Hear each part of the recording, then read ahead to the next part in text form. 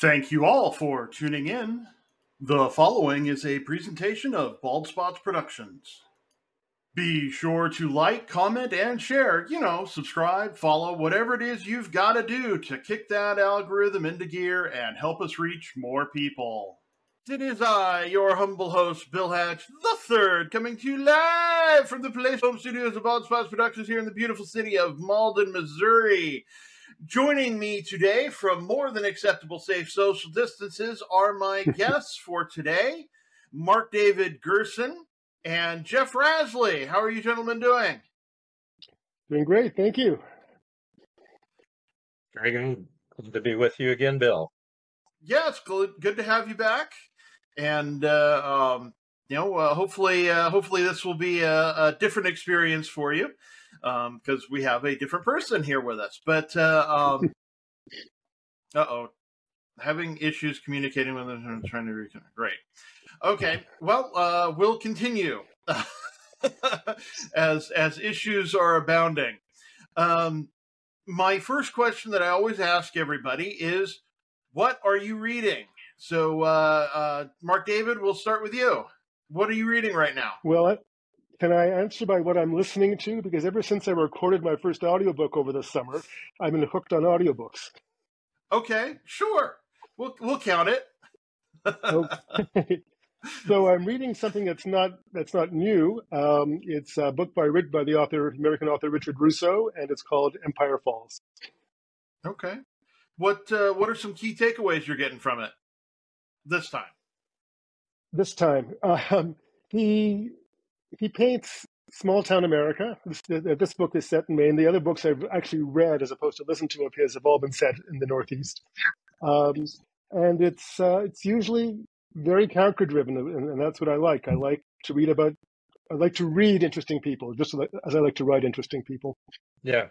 So I'm going to cheat a little bit because last night I had to reread part of my own last book because I submitted an excerpt to a publication called Synchronized Chaos that I've published through a number of times. So I had to reread that book to decide what excerpt I wanted to send them. And that book is called A Hitchhiker's Big Adventure on the Road from Indiana to Key West and New Orleans for Mardi Gras 1972. But I am, like Mark, listening to another book, which I'm not actually enjoying, which I'm surprised because it's by Bernard Cornwell.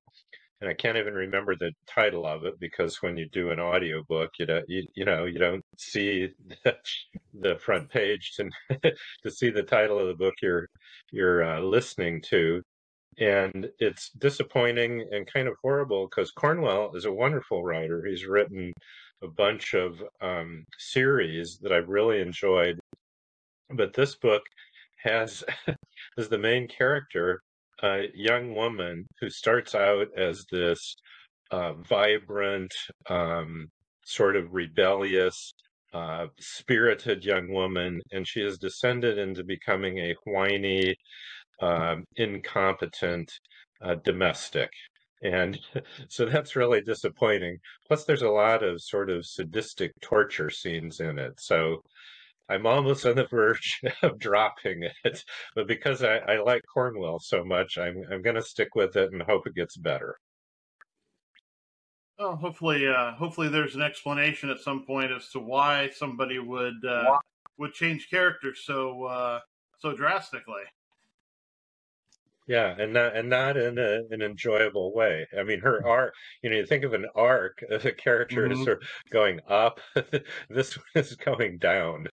Yikes. Oh, goodness. Well, I do apologize for cutting out there.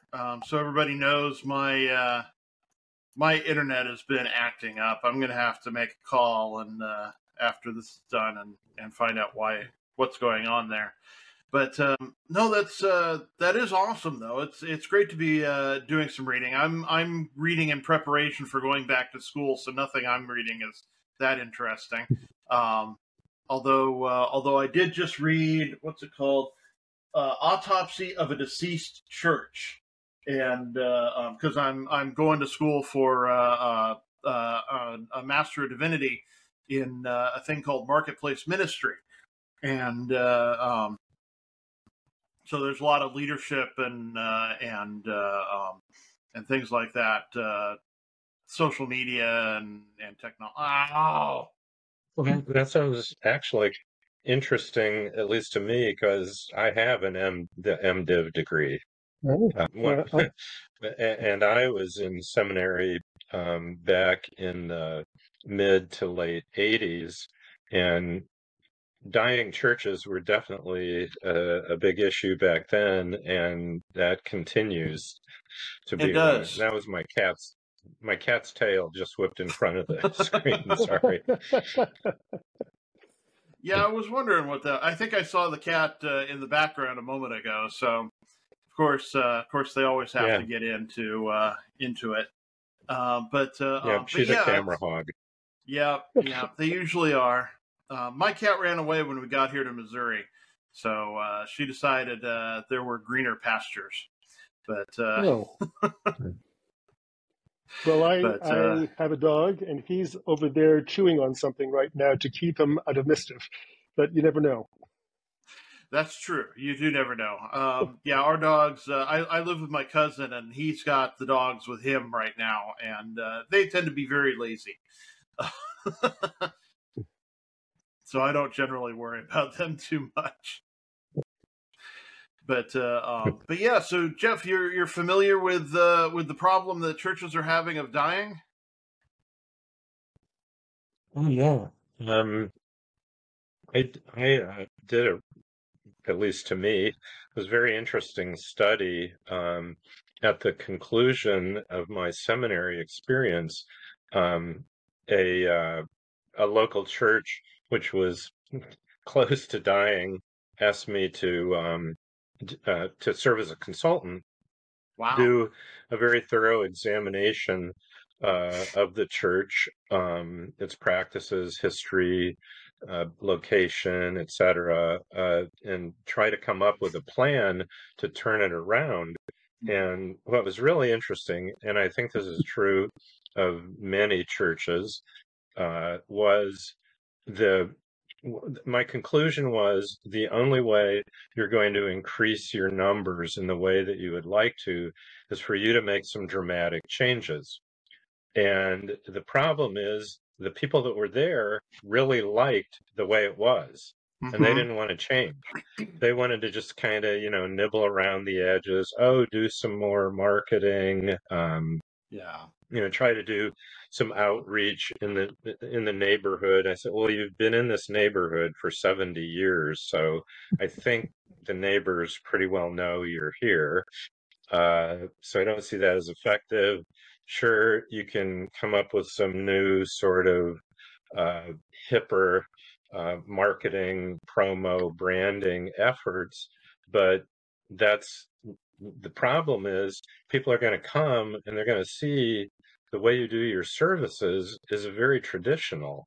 Yeah. And if you're trying to reach young people, um, this isn't going to be what appeals to them. And so, the end of my consultancy for that church was just, sorry, you're on a slow spiral downward, and you're going to continue on that spiral downward unless you're willing to make really significant changes, which you're not. Right. Right. That's kind of how the book goes. I've actually survived the deaths of two churches. One when I was still in high school, and it was a church my father preached at. He got assigned there because the church was dying, and he'd brought back a church before, but this one was too far gone. It was just terrible. And the last one was again the family church. This was a church that my family members had gone to since 1949, and great grandparents, grandparents, and both parents, and then myself, and both grandparents, both sets of grandparents, that is, and Yeah, the funny thing is this book almost reads like the biography of that church. Everything that happened that was good was in the past. Everything, the preachers that were great were in the past. Everybody was weird and different now, and they didn't want to change the service. They tried merging with a younger church, but they really didn't want to do that. They brought the new church in. They bought the facility, and so saving the building, and then the people from the old church basically held church in one of the smaller rooms. They wouldn't go to the new church's services, and and it was like, and so they ended up leaving taking their toys and going, and about 6 months later they decided to close the doors, and the new church, as far as I know, is still plugging away at the old building, but they're not they're definitely not the old church. And yeah, it was crazy. I'm reading this book and I'm going, and it's like, okay, that happened. And yeah, you're right. I mean, that's basically the thing of it. If you're not willing to make drastic changes, I mean, you got to kind of think of yourself like a business. You're trying to sell yourself to and the message to the community. And if you're trying to sell it to a different community, then they're not going to receive it. They're not going to buy in. And so the community had become like 70-80% Hispanic, and they definitely were not in the church. And I think the new church is going to have a similar issue because they were used to reaching Asian audiences. So it's gonna be interesting to see if they survive much longer. So he worked with another church which was very similar to the first one. These were both Presbyterian churches, very traditional in many ways, but the second one was willing to make changes. And so what they did, which is there's some parallel with what you just described, they created a second service that was designed for younger people. They had a rock band, which is very good. I mean, really, really great musicians, and designed the service to include kids in more ways than just, okay, now we're going to have a cute little children's sermon and then get out of here. So the families could stay together during the service and feel comfortable with that. And what they did with the older people is they had the early service. So they had two services. Early service was for the older people. It was very traditional, choir, organ, that whole bit. And just over time, over a period of probably 8 years, the older people basically died off. Hopefully left money to the church, which I know several of them did, and which was why we wanted to keep them happy and felt like they were still important to the church. And that first service just ended. And it was it was a real success story in that. And this was, oh gosh, the change was probably 15, 20 years ago. And that church is still going strong, and it's centered on families, particularly families with kids.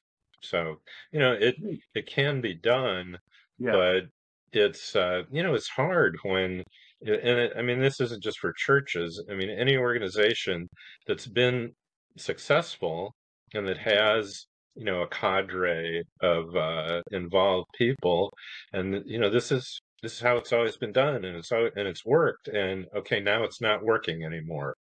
Right. What are you going to do? We don't want to change. It's not working anymore, but we don't want to change. Yeah.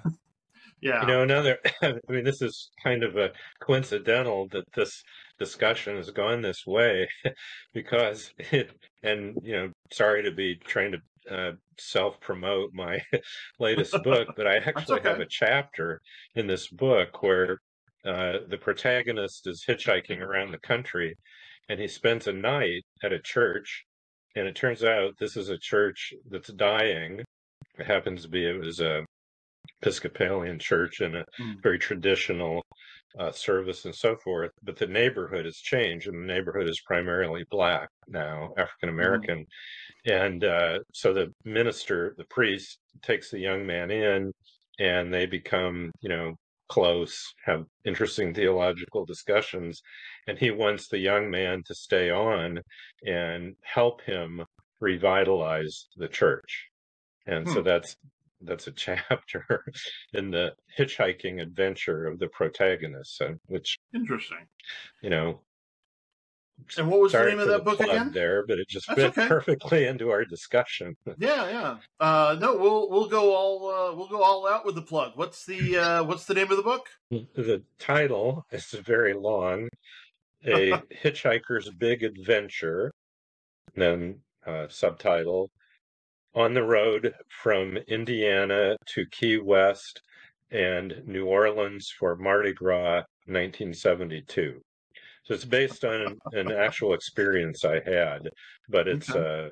it's what we call autofiction. So it's Right. a fictionalized memoir, because since it happened 50 years ago, I couldn't remember enough. Didn't keep a journal, didn't take photographs. 18-year-old, just out to have an adventure.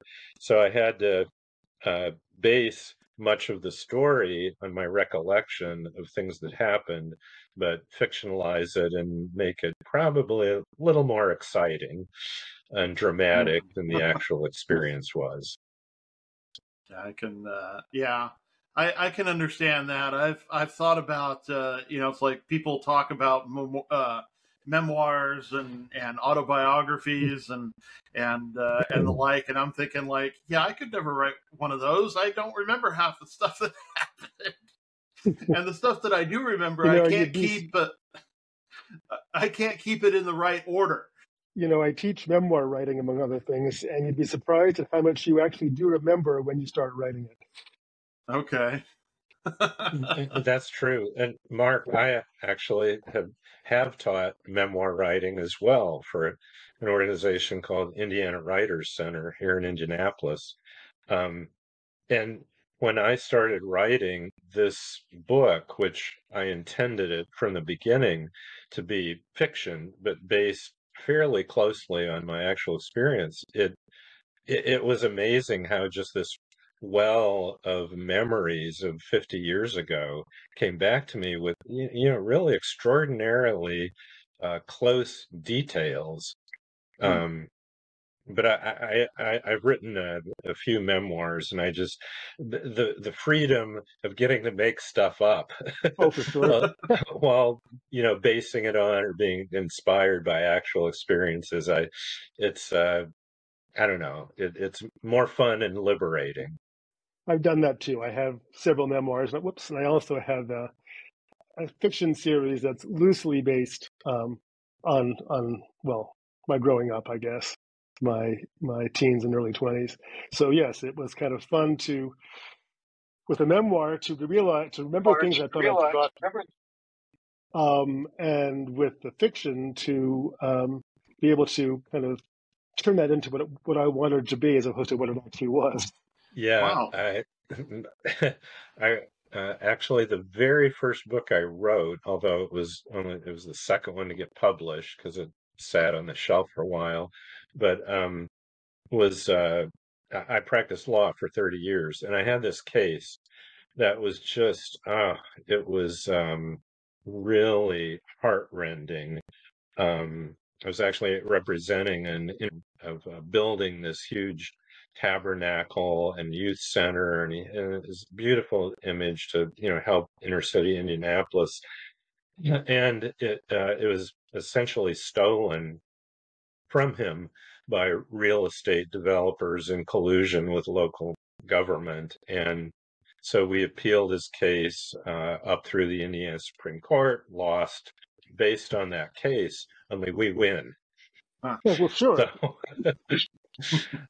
that's as you were saying, you can, if it's fiction, you can make it turn out the way you want it to, even if in real life it didn't. So that I got my revenge. Oh, so Mark David, what's some of the stuff? Because I know you coach writers. What are some of the interesting things that you've come across? In terms of my coaching, well, the writers I tend to work with are ones that have, like I was many years ago, really creatively blocked, Okay. or are ones who really feel like they have a book in them, but they're not quite sure what it is. In fact, I have a book that's called "Birthing Your Book," even if you don't know what it's about, which addresses that particular issue. So it's really working with both new and established writers to help them get whatever stories they've got inside them out. Okay. I can imagine that can be difficult at times.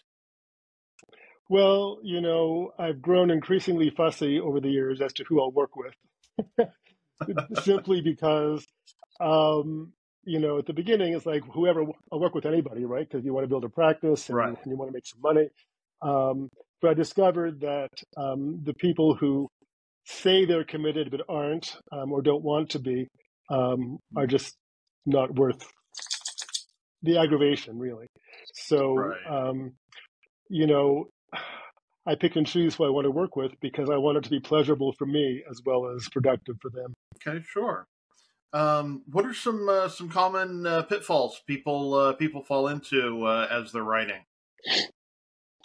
Well, one of them, of course, is I have this great idea for a book, but I don't know how to start, or I have all these great ideas, I don't know which one to choose, or I've written half the book and now I'm stuck. Or one of my favorites is I want to write, but I have no time. And of course, Yeah, if you don't have everyone time to has write the time. book, Everyone has time. It's a question yeah. of choices and priorities, of course. Yeah. I had an experience. This is 2008, so however many years ago that was, when the world's finances collapsed and mine collapsed along with it, and I ended up getting probably one of the worst jobs of my life. I was actually a 50-something-year-old stock boy at Hobby Lobby, the craft chain. I know it. And it was horrible. It was it was physically demanding. It was just an awful experience. And I decided that a book I had started, I decided the only way I was going to stay sane and maybe alive was to go back to a book that I had started and had let go. And I said, well, I'm so exhausted. I have no time. I said, what my clients would say to me. And I said, well, no, that's not true. So what if I were my client, what would I tell me?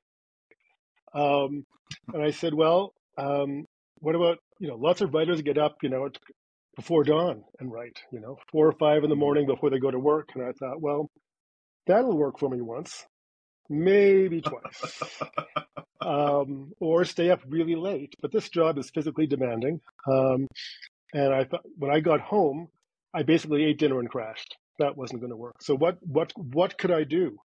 And what I realized was I needed to set a goal that was manageable, that was achievable. When people teach goal setting, they often say, well, set really great goals. And I say, no, set really tiny goals because then you can meet them and then increase them as opposed to setting this huge goal, not meeting it and feeling crappy. So I said, so what can I actually do? What can I actually do and keep doing? I thought, well, you know what? I'm going to set my alarm for 15 minutes before I actually have to get up. And I'm going to stay in bed and I'm going to write. And so those 15 minutes don't seem like a lot, but chunks of 15 minutes do add up. And as I did this, I would take the manuscript to work with me and sit in the lunchroom and work on it. And I'd work on it on the weekends. And suddenly, the more I did, the more I wanted to do. And I found the time. I made the time, even that small amount to start with. And I finished the draft, that year, to my amazement. Yeah, it's amazing how working just a little bit at a time, those little chunks add up. It's the old how do you eat an elephant? One bite at a time. Well, one of my favorite stories is about Connie Willis, who's an award-winning science fiction author. And I saw her interviewed many, many years ago. And she said, she was a teacher, and when her first child was born, she said, "Oh, I'm going to stay home and write because I can do that at home." And she discovered, she says, over the next 18 years, that she never had more than 15 minutes at a time because of all the demands of the family and child raising and all of that. And she learned to write in these small chunks of time, sitting in the car waiting for her kid to come out of school, or waiting for her husband to come out of the gymnastics class, or sitting in the doctor's office. And so that was really inspiring to me, because I realized you don't need, days and days and days, and you don't need full days. All you need is a little bit of time and a commitment. Yeah. Yeah, that commitment is the important part, I think. Yeah, no, absolutely. And when people can't commit, I will sometimes ask them, well, are you writing what you are passionate about? Because you're not writing what you're passionate about, A, why are you doing it? And B, it's much harder to stay committed to something that you don't really care about or feel an obligation to. Oh, that's pretty cool. Let's see. So, what's the most recent book you've written? Written or released? Because it's not the same thing. Okay, let's go with release, since that's what people can find. Okay, right. So I have among the books I've written, I have a fantasy series. I'm actually wearing a T-shirt for the book. There you go, The Moon Quest. Okay, The Moon Quest. And it's actually a re-release. I'm re-releasing the books in the series, and I'm actually working on the fifth, but this is the first in the series. And re-releasing it because it covers, not intentionally, but issues of censorship and kind of, in a sense, book banning, and kind of a lot of the issues that we're dealing with today, that felt like a really good time to put this back out into the world. Wow. What? Yeah. Well, let's talk a little bit about that, about censorship and and book banning and whatnot. Because that's an interesting topic. I myself don't believe in unnecessary censorship. Basically, I only censor for violent topics and or rather the inspiration for violent topics. I don't want I don't want people to watch the show and then suddenly think they need to go out and become violent. But otherwise, and I've never come across an instance where I've had to edit out for that. Thank goodness. But yeah, I've never censored the show for anything. Part of it, I guess, is because I'm too lazy to spend the time to edit out the specific parts.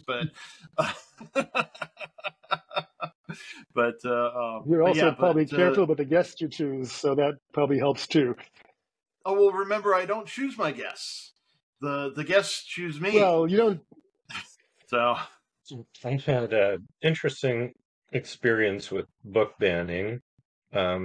I've been involved with an organization here in Indy, which is the Kurt Vonnegut Memorial Library. And of course, Vonnegut wrote books which have been on the banned list off and on whenever, sort of this some local group decides that there are books that need to be banned from schools or libraries. And so Vonnegut is always one of those that gets banned. And so the organization has a banned books week every year. And what they do during that week is they send out free copies of books that have been banned to individuals who had been patrons of libraries or students at schools and have had books banned either at their library or at their school. And so then our Vonnegut Memorial Library will send anybody that contacts the organization that banned book That's or cool. books, multiples. And so and there are a bunch of events that are coordinated with that. And so it's been this sort of anti-book banning week every year for probably 15 years now. So, long before this latest round of the Moms for Liberty effort to ban books started. Well, in the premise of the Moon Quest, sorry, there's an echo. The premise of the Moon Quest is it takes place in a land where stories have been banned and storytellers have been exiled or more likely put to death. So the imagination is gone, storytelling is gone, and kind of the consequences of that. Right, that sounds really interesting. Yeah, for sure. Because we definitely. Is it on audio? Yes, so. I mentioned at the beginning that I had recorded my first audiobook this summer. That is the audiobook I recorded, and I'm the narrator. So yeah, it's on Audible and then on Apple Books right now. Great, and you were the narrator? Yeah. Okay. That was an interesting experience. I'll bet. I've had a bunch of my books turned into audiobooks, but I have not had the guts or the commitment or will to do the narration myself. Thank you. It was hard work. It was very hard work. It was hard work. It was hard work emotionally, but it was hard work physically. I really had to train. I tend to talk too quickly, so I really had to train myself to slow down, to a pace that people could actually listen to, and not having me racing through the chapter. Mm-hmm. But yeah, it was. I would do it again. I would definitely do it again. Did you have much dialogue and have to do, multiple different voices in the narration? It's funny you should ask that, because that was one of my biggest insecurities, was how I would handle the characters. And I did some research, the voiceover artists who do voices, and then I read, or I've been watching videos, people saying, if you can't do the voices, don't try. I thought, that's more me, because not only do you have to do the voices, you have to remember which voice is which as you go through the story. So I just narrated it more or less straight, but I actually have had some feedback saying, wow, you did those characters really well. So I don't know what I did. But I guess I did it. I mean, I didn't really, I may have altered the timbre of my voice a little bit, but I think it's more in the expression than it needs necessarily to be in the actual change of voice for the characters. So you have the advantage of really, really knowing the book, knowing the characters. Like my last book has a lot of dialogue and people from different regions in the country, from New Orleans to Deep South to the hills of Eastern Kentucky. So there's a lot of dialect, and my narrator is a voice actor. He's an actor in the Seattle area, and I've worked with him before, so I'm pretty confident he can do it. But it's that's a talent that goes well beyond just writing. And really props to you that you could do it. I'd be interested to listen to it. Great. Well, that's the advantage of fantasy, because there are no regional accents to deal with. There may be some weird sounding names, and weird sounding place names and things like that. But in terms of uh, accents and things, that's something I wouldn't have to deal with. The novel I mentioned earlier, the one that was kind of semi-autobiographical, is set in my hometown, which is Montreal, and it involves my background is Jewish, and that's in the story, and there's some Yiddish in the story. I'm not sure how well I would do that if I were to narrate that, but I'd probably be open to giving it a try. Yeah, way back when I thought I was going to be an actor, I took on a role that had to have two different accents in it, because there was a play within the play, and so they were two different British accents, and I studied accents for months trying to get it right, because I mean, who hasn't seen a movie where somebody's had a Dick Van Dyke accent? That's the example I was going to use. But yeah, because that was just terrible. A bad accent. Well, I mean, in a movie like Mary Poppins, I guess it's not the worst thing that could happen.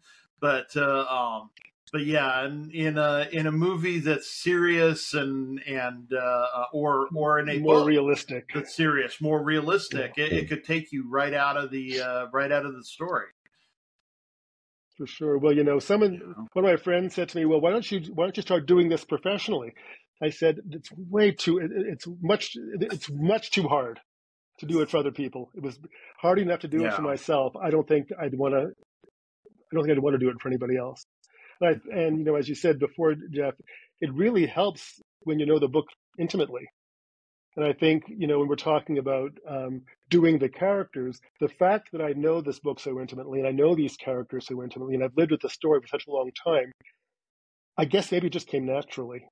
I didn't really have to work at it. Yeah, I can see that. And I haven't been seriously tempted to try it myself. But it's the sort of thing where if I felt committed to it, I would like to try it. But on the other hand, it's like, that is hard work. And I spent 30 years as a lawyer and did a lot of hard work. And since I let that go, I'm totally into doing work that I enjoy. And Sure. as you were saying about your coaching practice, if I don't enjoy it at this age, I'm not going to do it. I mean, actually, I did have to get up on my roof and clean our eaves out. So I guess I'm still willing to do some things that must be done that I don't enjoy, but they're very limited. Well, if you were to record one of your own books, I would say start with one of your memoirs. Then you're dealing with something that is more intimate to you. You don't have to deal with characters in quite the same way, and it's your story. So it might come more easily. That's probably good advice. I had one small experience on another podcast. The host asked me to do a recording of an excerpt from one of my books. And it was a particular book, and the conversation was going to be about this book. And it was a very political novel called Anarchist Republican Assassin. And it's sort of it's a novel, and it's kind of a fantasy of what should have happened to Donald Trump. But anyway, and he's this very left-wing podcaster, and so he really liked this book, and he wanted me to do this recording, and he was going to use it as kind of an extra to our conversation. And he said he wanted 10 minutes. So I tried, like, wow. I could not do 10 minutes. I mean, I tried, and it was terrible. So I did 5 minutes, and even just doing 5 minutes where I was satisfied with the product it was tough. I mean, Yeah. I've done acting. I was a trial lawyer. I can stand up and spontaneously uh, spin off an argument or an opening statement that I've got pretty well memorized, but to just read something and do it really well is like, no, that's not one of my talents. Well, I was very resistant to doing this for a long time. I kept saying, you know what, let somebody else narrate it when the time comes. And I was kind of talked into it because, like you, I've taught and I do stuff like this, and I've had a radio show. I can talk and talk and talk and talk. But to sit and read something in a way that is compelling and is at the right pace and all of that, I felt very daunted. But it turns out I guess I can do it because I did. So, Wow. Yeah, that's it's a to do things like reading and acting and writing, and these are all completely different things. They're not it's funny oh, what's his name? Shoot, he now I can't remember the name of the comedian. Mitch Hedberg said once of his career that people were like, "Great, you're a comedian. Can you write?" make me laugh. It's like write something that makes me laugh. And it's like yeah, it's a completely different thing. I mean, I do leadership training on the side, and writing this book about leadership is a completely different thing. It's a completely different muscle, and yeah, it's hard to work out. Well, Well, it's like like go ahead. you'll see an actor, a brilliant actor, and then they'll be interviewed. It's like when they don't have the lines written for it, it can be shocking about, oh Yeah, my God, you're so inarticulate. And yeah. so I thought, no, these are really different talents. Mm-hmm. And yeah, muscle is a good word for it. It really requires different muscles. Yeah. Well, it's like real dialogue, like we're having right now, conversation, and written dialogue. I mean, if we were to take this and turn it into dialogue in a book, it'd be rambling, and because listening to it is fun, one thing, but reading it as a transcript would be something else altogether. Yeah.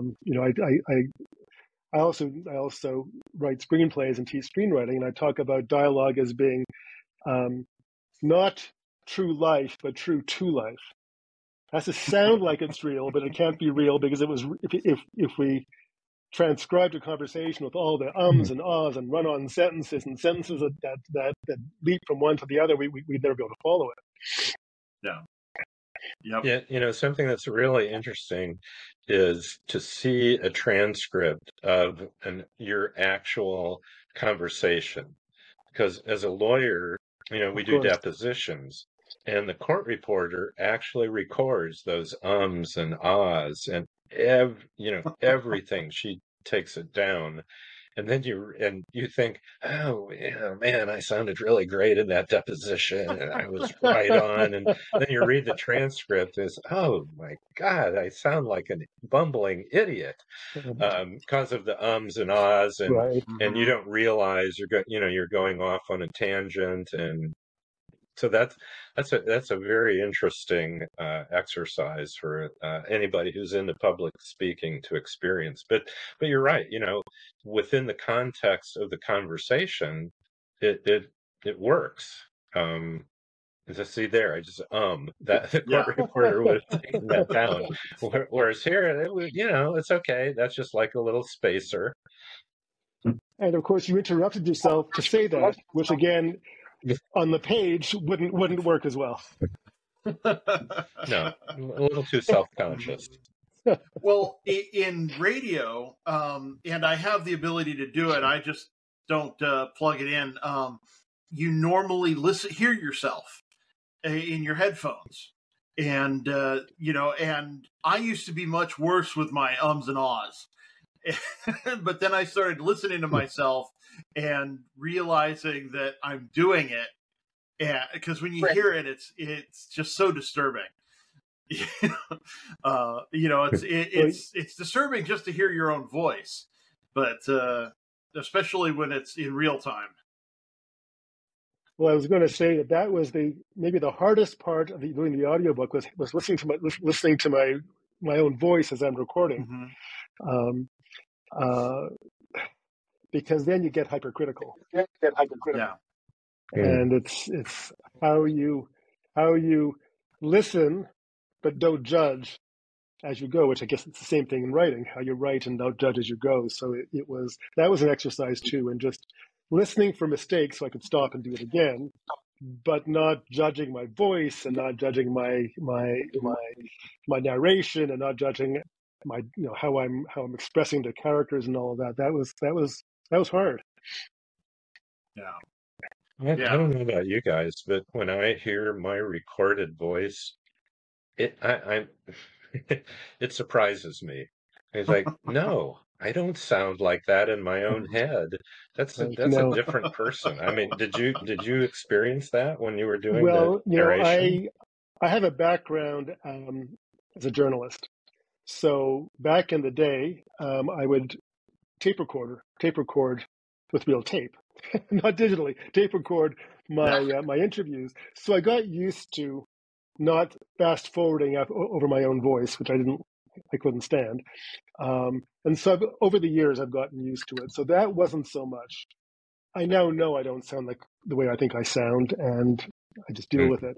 But certainly in the early days of doing interviews and then transcribing or playing them back to take notes from them, that was hard. That was hard too. Like, ooh, I don't sound like that. I don't want to sound like that. Yeah. Yeah, I find I sound like my brother. I found that my voice sounds like my brother's voice. So yeah. So that's a little weird. Same with me. Yeah, that is weird. Okay, but so now I want to reveal myself. This is evidence that I'm an old fart. Something that really has gotten to bug me lately is the use of like. Yeah. So I was listening to a program on NPR this last weekend, which is a great program. It's radio. I think it's Radio Science. I think that's the title of it. Anyway, and they have scientists on, and they're interview the scientists, and they have a deep discussion about some interesting topic in science.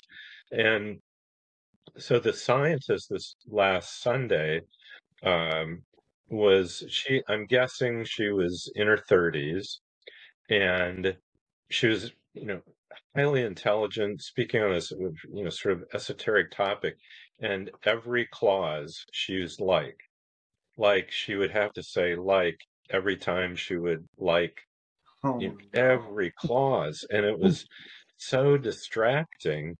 And this is a generational thing.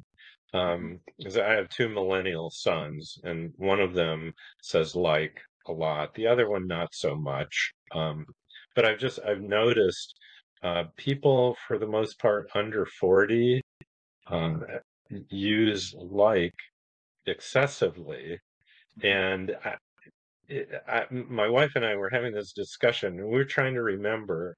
So, what was the similar linguistic tick of our generation? We thought maybe not but might be. But anyway, what do you guys think of that? I noticed that too, and I guess I don't think it bothers me as much as it bothers you, but I am aware of it. Yeah. I taught a college class for a few years. I didn't teach this year, but I had taught about 5 years, and then with a break for COVID.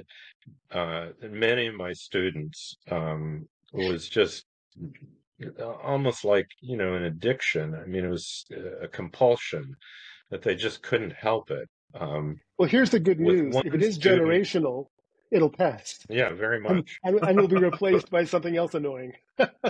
Yes. Yeah. Well, with one student, I finally pointed it out privately, not in front of the other class because he was a really intelligent guy and very articulate. And he wanted to go into law. And so I took him aside and I said, this isn't going to work when you're interviewing with a law firm or when you're in court because it's going to distract at least older people. And the senior partners are going to be older people. Judges are going to be older people. And he actually improved. I mean, the likes didn't disappear. But when I was a young lawyer, one of the partners in this firm I was in, where I'm in his office and we're talking about this case, we're preparing for a hearing, and I said, and he stops and he says, Jeff, if I didn't know, I would tell you and I would ask you. And if you assume I know, you don't need to ask me if I know. It's like, oh, oof. And then the next thing he said is, mistakes are to be avoided. And so, I mean, it was a hilarious little experience, but it was also very memorable. And Well, all these so, tics, in the con, I'm you sorry, say go ahead. all these tics are unconscious. So pointing it out gives you an opportunity to do something about it, because we don't think as we don't think as we say, or we don't think as when we say like, we just do it. I'm reminded and of. I was grateful for him to do that, and I got better about not saying, at least in the context of a formal setting like a court or even conversation with other lawyers. So it makes me think of Frank Zappa and the invention of the Valley Girl. Like, for sure, Sure. Totally. Well, Zappa was wonderful. Zappa was what a wonderful. Genius. Yes, he was. And most people don't realize that the Valley Girl accent was invented by him. Yeah. So it's really kind of funny to think about those kinds of tics and how he put it all together like that to create something that became a thing. And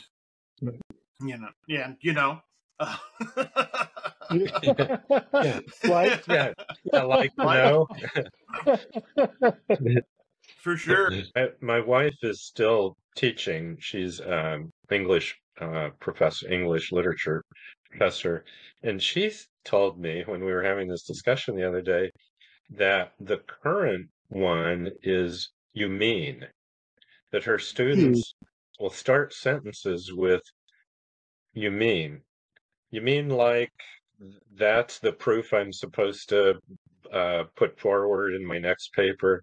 And she said, "Well, it's especially annoying to her because you mean if you're going to say you mean, it ought to come at the end as like a question there. I just said as a question as opposed to starting something that you're saying as opposed to a question of the other person. What did you mean?" But where do you mean? I wish I knew. Then we could stop it. Yeah. How did they get started? Yeah. Especially now with like Grammarly and just regular spell check and grammar check on word processors.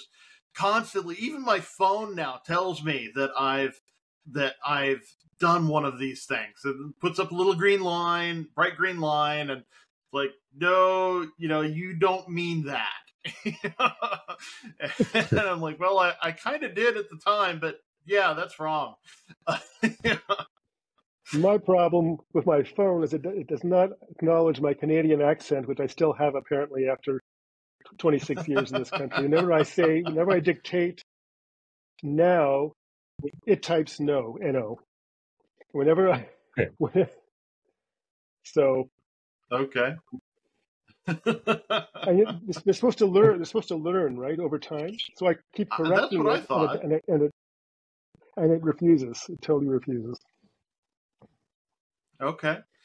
My assumption of how these things get started is that influencers, actors, rock stars, Mm. people that we think are cool, and particularly, and why I think they're generational is that people of a certain age um, think, this person is cool. I want to sound like that person. First, we're huge, and I was, preteen. And kids started all of a sudden in Goshen, Indiana, having a British accent. Uh, so uh, I mean, I've never made a study of this, but that seems to make sense. I mean, we all want to be cool. We want to be like uh, cats that are hip. So Especially at that age. Yeah. Yeah. And now, of course, with social media and the internet, these things kind of leap into public consciousness and usage much more quickly, I would guess, and stay there for the same reason. Yeah. Yeah, thinking about it that way, I'm guessing that a lot of the you knows and you means and stuff are probably coming from like TikTok. Uh, the poor grammar and the linguistic tics are probably well. I mean, social media in general. I mean. And, Wow, now I'm hearing it. and texting, where we adopt all kinds of shortcuts. yeah. Well, Bill, you could stick with that. I mean, you'll lose several years in age because You know, that's a Gen Zer. Get rid of the because that's baby boomer. Drop the like because that's millennial. Stick with you mean, and then people will think you're a Gen Zer. Oh goodness, no! I'm perfectly pleased being a Gen Xer. But yeah. So what's Yeah. So what's the Gen X? I mean, we've got for baby boomers, we've got like for millennials. I mean for Zers. So what's your Gen X? Of course, Well, you Gen Xers, you're always sort of left out there. we are kind of left out.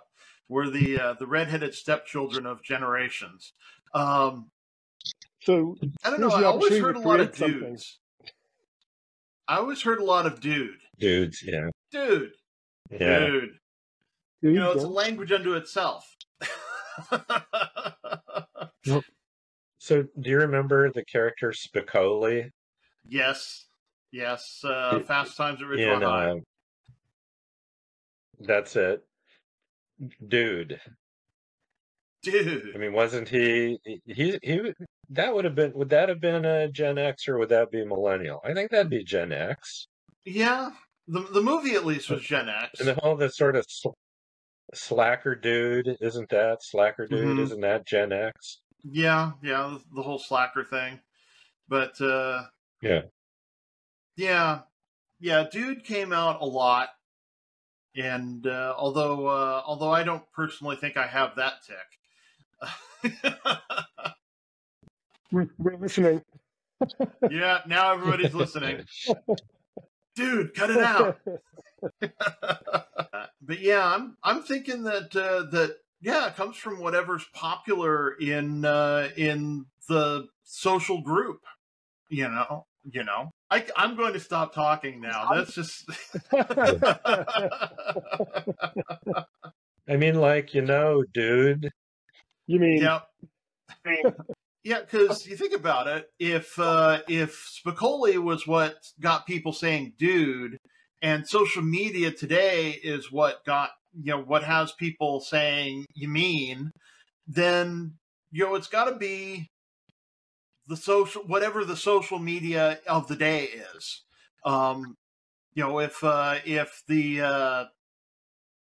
If the Beatles got the kids in rural Indiana to talk with a British accent, then perhaps that's how it is throughout time. You get Well, it's popular culture, and again, pop culture. with social media, things just disseminate more quickly and more widely. Yeah. Yeah, I'm thinking it's got to be because it the was pop always sort of a culture. mystery when, back before internet and texting and social media, et cetera, though, how these things would spread. Um, Yeah. I grew up in northern small town Indiana.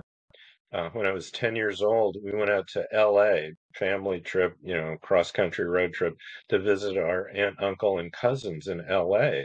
And so, wow. And they were older, they were teenagers. Oh, wow, cool. Surfer, Beach Boys, and all that. And yet, so much of the popular culture and the sayings, well, back the term cool was cool. It was cool to say cool. It was cool to say That cool. rural or small town Indiana and suburban LA, there really wasn't that much difference. And somehow, Well, these things movies and TV. spread.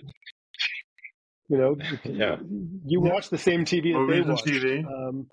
You saw the same movies that they saw. So that there's True, but here's one. Explain this. My wife and I have compared, for example, silly songs that we sang in grade school out in the playground. So not what the teachers are teaching us in the classroom, and yet we knew some of the same verses and songs.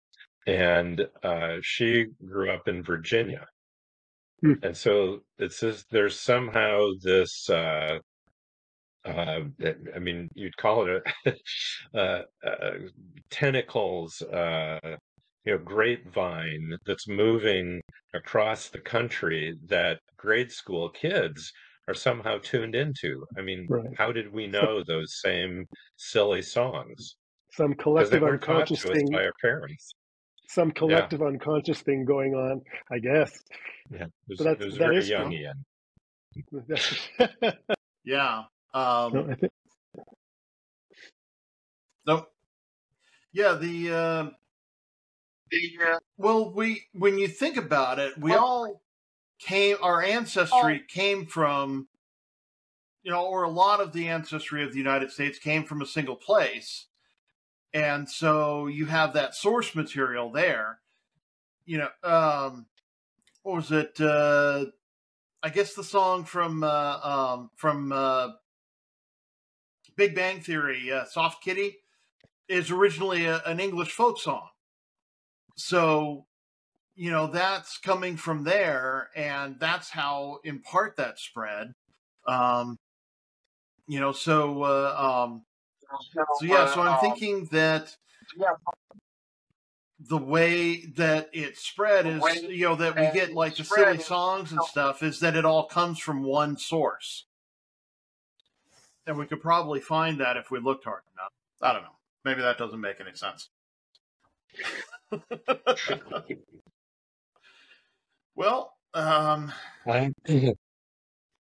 going with kids just visit, and this kid from this school visits that school, and that a kid from that school visits the next. So it's just a network that spreads. But maybe it is the collective consciousness. I don't know.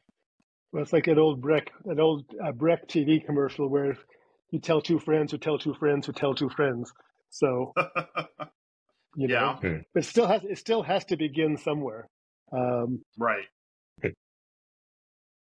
Our host disappeared. Right. Well, I mean, look at story plots. How many are there? Really, there are many. There are infinite variations of all these plots, but in the end, you've got to. It seems like there's a finite number that we then work from. So where do those come from? Do they also live somewhere deep within our, again, collective unconscious? I don't know. Yeah. Well, we'll leave that to the unions. But anyway, my internet connection seems to be getting worse. So, and we've been at this for about an hour. So I'm gonna ask you, gentlemen, if you have any final words for the nice people. Well, Read our books. since we're into so, right, read our books. But since we're into the new year, I would just say, you know, best wishes for 2024. Be good to each other, be good to other people, and spread love, kindness, and joy. Okay. And I can't really top that. So go out and buy the audio. Go buy Mark David's audiobook and buy Jeff's book, and yeah, I'll put the links in the description so people can find your stuff real easily. Thank you all for tuning in. This has been a presentation of Bald Spots Productions. I'd like to thank our producer, my beloved mother, Eileen Hatch. I, of course, am your humble host. I'd also like to thank my special guest, Jeff Rasley, who is a philanthropist, author of A Hitchhiker's Big Adventure, and president of 2 charitable foundations. And Mark David Gerson, who is author of the Legend of Kintara series and a bunch of books to help writers. He's also a writing coach. Support the show if you feel so led over on patreon.com. We're known as Bald Spots Pro. Don't you dare miss YWL Online. You can find us on Facebook, YouTube, and wherever fine podcasts are offered. Be sure to tune in next time when my special guests will be Glenda Benavides, a Grammy-considered artist who has planted over 250 trees around the world. And Anthony Rosano. He's a severe burn survivor who is now an NFL agent and author of Against All Odds, a story of faith, courage, and never giving up. Be sure to like, comment, and share.